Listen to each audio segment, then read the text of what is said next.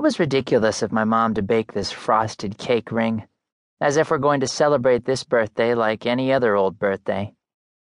She probably wants to prove to the whole extended family what a great and wonderful mood we're all still in. Me? I stopped being cheerful a good while ago. Honestly, I think a messy, half-smashed cake, not a tidy, perfect bunt, would have been a lot more fitting. Stop gorging yourself on cake already and go get dressed. Mom is all over the place. She's rummaging through kitchen drawers when she accidentally tears a button off of her shirt sleeve. Shoot! And hands me a small plastic box. Let's not forget these.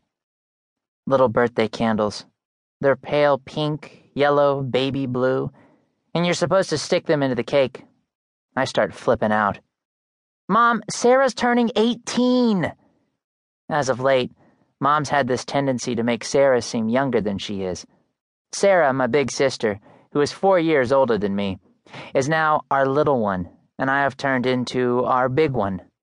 I was okay with it at first, but I've come to learn that all it really means is that I should kindly start behaving like a grown-up from now on. All this baby stuff is embarrassing, I say a little louder now because my mom seems to have switched off again. Did you hear what I said? Yeah, I already sound like a grown-up. Well, that should make her happy. Finally, she turns around to me. Fine, maybe that's how you see it. But Sarah wanted a real birthday, just one more time. The whole shebang. You know, like before. Yeah, right. But I know better. Sarah wished for something completely different for her 18th birthday. What she wanted was to start partying the night before at the Rock Palace here in small-town Germany and party all the way until dawn. And then the next day, which is today, the Saturday before the long holiday weekend, drive up to our soccer club's summer vacation camp by the sea in northern Germany with me and our friends from the club. It's the #1 event of the year, and we've all been looking forward to it for months. And for a while, too, it looked like Sarah would be able to make it. She even borrowed an insulated sleeping bag from our soccer coach, a piece of super sub-zero survival gear that you can supposedly use to camp out overnight in the Arctic. Plus, she had spent the entire afternoon with her friend Anna talking about which of the other girls would be allowed to sleep with them in their tent. And so I really want to rub it in Mom's face that there was no way Sarah wanted a little kid's birthday party complete with blowing out candles and kissing ants. But I can't, because I find the words, just one more time, so hard to swallow. Just one more time. That's another thing I get to hear a lot these days. Sarah wants to go to the soccer stadium, just one more time. Sarah wants to have pasta at the Luigi's, just one more time. Sarah wants to go to the theater festival, just one more time. Doesn't anyone else notice this? What's with this one more time? Surely it can only mean one last time. It seems like something you say casually, in passing. Everyone says it from time to time, right?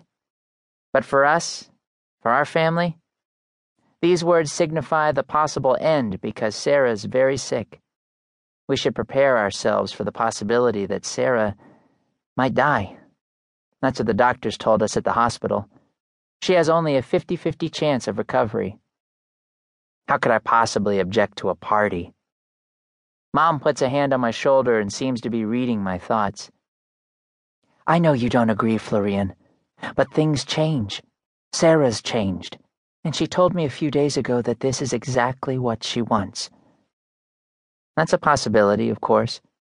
All right, now please lighten up, pull yourself together, and help us get all this stuff packed up. It's her birthday, and it should be... She hesitates as if she wants to say just one more time again, but she doesn't. Exactly the birthday she wants. A jolt seems to run through her body, and she suddenly starts humming, "For He's a Jolly Good Fellow." I feel sick to my stomach. I hate sing-alongs. Besides, I'm annoyed that my mom doesn't seem to understand that I wish Sarah a nice birthday, too. The kind of birthday I would have wanted for myself. But apparently, that makes me selfish. At least that's how it appears to my dad, who is now coming down the stairs while trying to tie his tie. It's 9:45 and you're still in your PJs. Instead of sleeping in, you could have helped me set up the guest beds. Did you spend the entire night in front of your computer again?